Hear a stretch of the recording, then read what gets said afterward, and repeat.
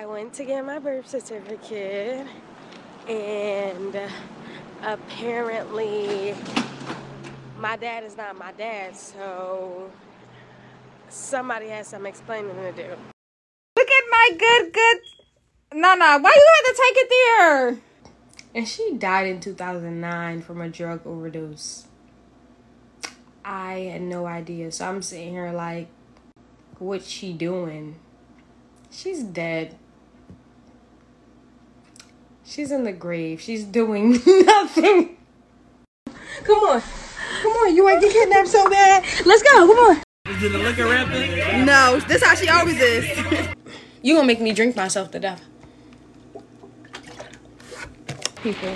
Is she your close friend, so you can't say that. You can't say that.